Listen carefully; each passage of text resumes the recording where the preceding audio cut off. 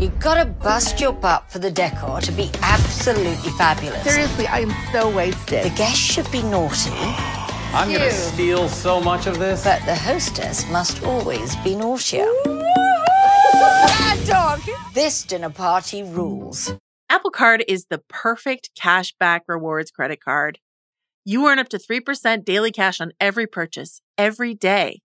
That's 3% on your favorite products at Apple, 2% on all other Apple Card with Apple Pay purchases, and 1% on anything you buy with your titanium Apple Card or virtual card number. Visit apple.co/card calculator to see how much you can earn. Apple Card issued by Goldman Sachs Bank USA, Salt Lake City branch, subject to credit approval. Terms apply. This episode is brought to you by Jiffy Lube. Cars can be a big investment, so it's important to take care of them. I once got a car that I started out with 25,000 miles on. I got it to over 200,000 miles because I took care of it. You know how you take care of a car? You take care of the maintenance, the oil, the brakes, all that stuff. And if you don't, you can have a car just completely fall apart. When your car needs maintenance, head to Jiffy Lube. They provide automotive excellence at speed. Get your oil change, brakes checked, tons of other multi-care services. It's all done by expertly trained technicians who actually care about taking care of you and your car. Jiffy Lube, car more. To find coupons and start an instant online estimate, visit jiffylube.com.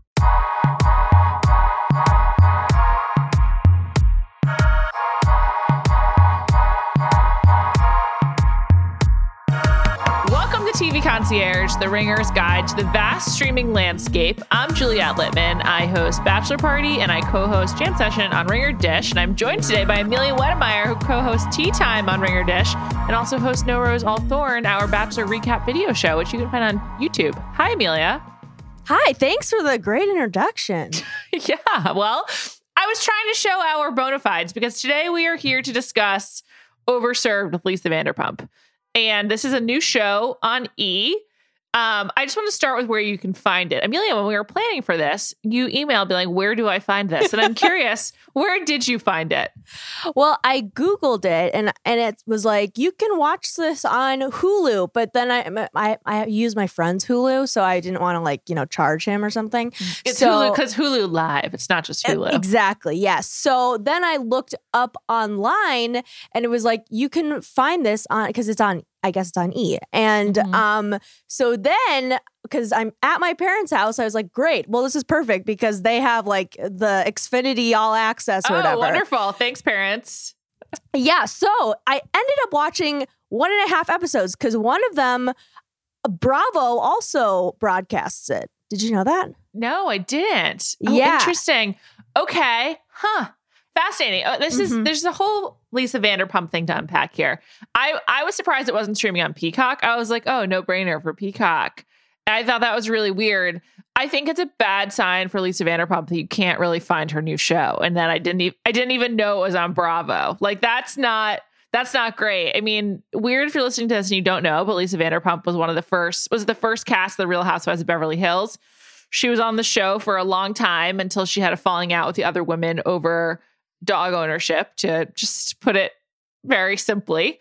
She's the proprietor of several restaurants in Los Angeles, including Sir, which is the basis of the television show Vanderpump Rules, whose future is unclear in the wake of several staff members being fired from the show and presumably the restaurants.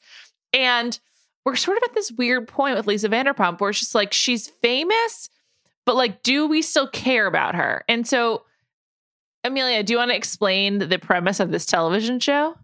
Yes. So I guess, E! is like, hey, we have got nothing once the Kardashians leave after this season. They're going to Hulu, people. They're going to Hulu, but they're making it seem like it's ending forever. Anyway, so every episode has like a theme.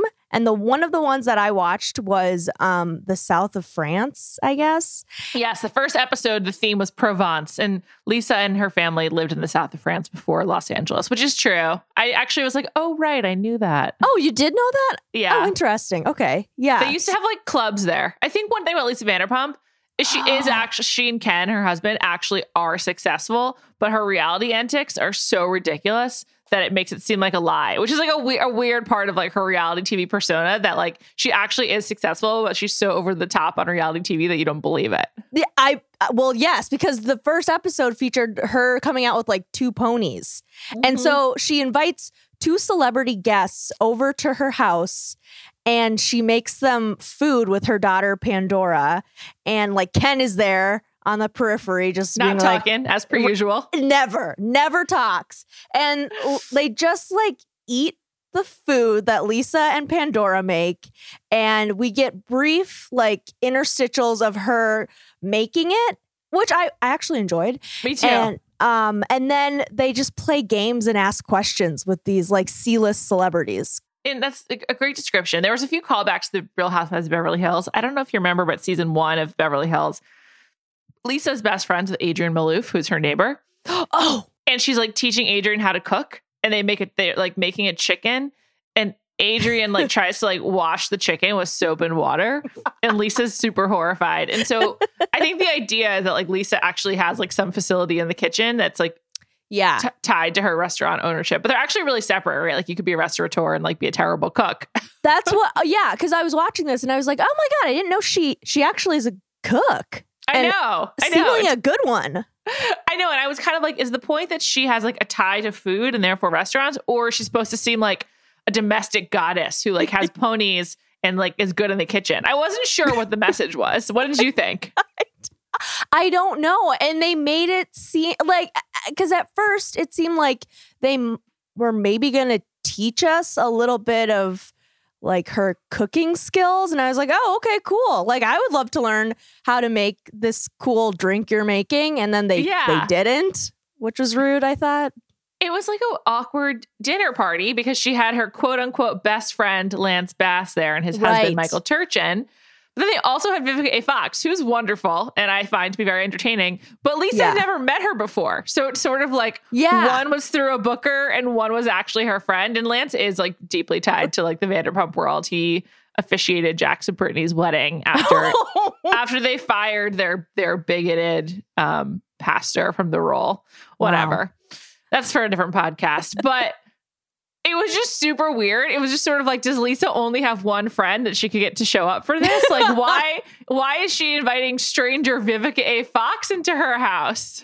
It was weird. And then they kind of really focused on Vivica A. Fox's career, which is great. I mean, she's a good actress, but it was just kind of weird. She was like, well, she's been in this movie. And then they called back other movies that she was in throughout the night. And I was just like, okay, great. Yeah, it was super weird.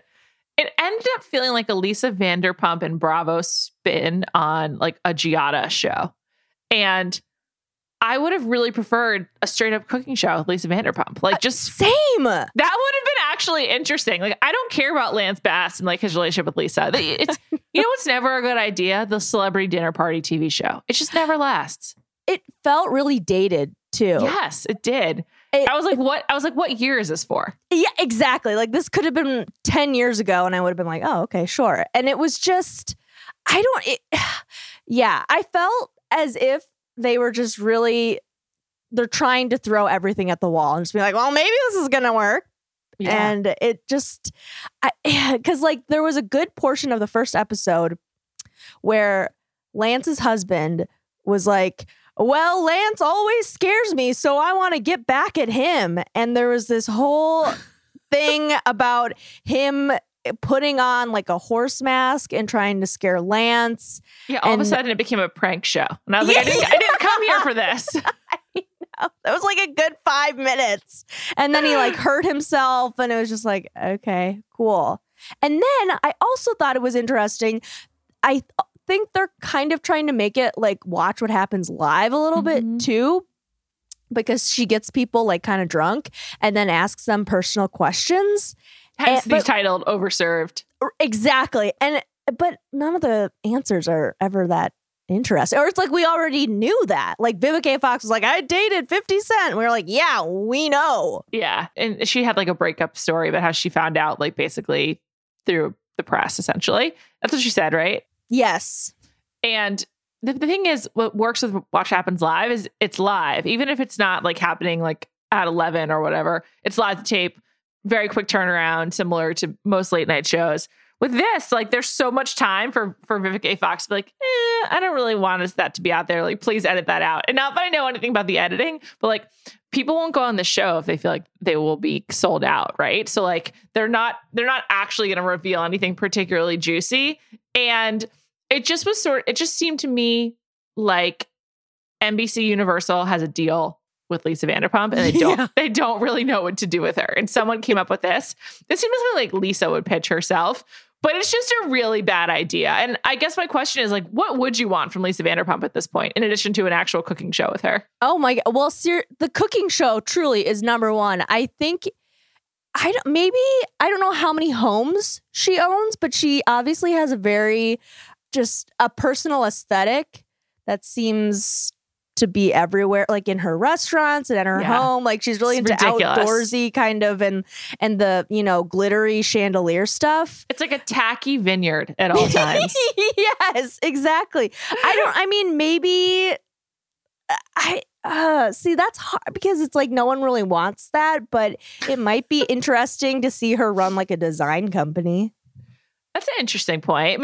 So then maybe give her like a Netflix show, like Extreme, or that show that's with Sid and Shay called Dream House Makeover or something like that. Yeah, there. Exactly. My best idea for Lisa Vanderpump is like a Twitch live stream while the Real Housewives of Beverly Hills is going on, where she's like, this is what the truth is. Like, my God. I feel like they should do Beverly Hills counter programming with Lisa to like stoke the flames of these beefs. I would love that. And to also like hear her talk shit. Because that's what I feel like we're really lacking in the Housewives world right now, is like some real like shit talking that is not going through the filter of like 6 months later. And so I'm just like, let's get Lisa Vanderpump doing a live after show for Beverly Hills. Wouldn't that be funny? That's a great idea. I would love that. Yes. Oh my God. And she could have Brandy Glanville on. Are they talking or no? Who knows? Every ex-housewife could go on Lisa's show. That like actually is a good idea. And that is because when you leave the housewife show, you're not like out of the orbit. You're forever a housewife, right? Like we're still talking about Vicky Gunvalson, the OG of the OC. So exactly. They're not doing enough out of that. But it's just very weird. I feel like Lisa Vanderpump was on top of reality TV, and now I'm just like, I don't know where she goes from here. She was like the queen of Beverly Hills, and I loved her. She was great on it. It is sad, and I saw a little bit of another episode with Tori Spelling and Jeff Lewis, and it was like even worse than this episode. I was like, oh my God, this is bad. If this is the best episode, there's problems, and I'm sure they were like. I'm sure it was not filmed in order. Seems like they're burying this, but again, why is it not on Peacock? It's like just like an obvious Peacock. That's weird. Yeah. Finish Housewives and auto plays this show, sort of like on Disney Plus, the way that like WandaVision ends and it auto plays Age of Ultron. Everyone's saying they're trying to get those numbers up. Like, I just feel like they could have been more strategic. I don't get it. I don't get it either. And also, maybe pivot to her dogs. That's true. There was rumors of a Vanderpump dog spinoff for Peacock, by the way. Oh, maybe they should have done that. There's a lot of Bravo spinoffs, I think, coming to Peacock. Like everything that's been rumored, like this Housewives mega trip with 4 different cities, New York, Atlanta, Beverly Hills, and OC, I think. That All Stars. Yes, that's for Peacock. This Winter House show that's like the kind of seasonal equivalent of Summer House is also for Peacock. So like Peacock is loading up on this Housewives content. I think it's like kind of the wave has crested. It's like too little too late. It's not just Housewives, it's Bravo content. But it's fascinating to watch this play out. Yeah, it is. And you know what? I agree with you in that, like, Lisa, she's an interesting person. She's funny. I just wish that, it wasn't this show, because this show is not that good. No, it's really not. It's kind of worth checking out, like, if you're just curious about, like, what's the afterlife of a housewife. Oh, God. Otherwise, we say skip it. Thank you so much for listening to TV Concierge. We'll be back on Friday.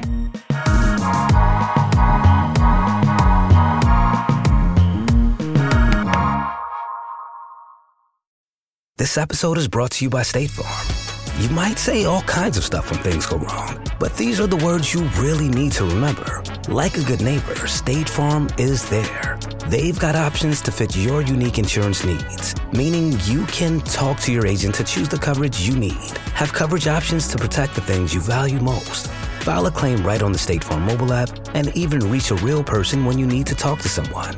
Like a good neighbor, State Farm is there.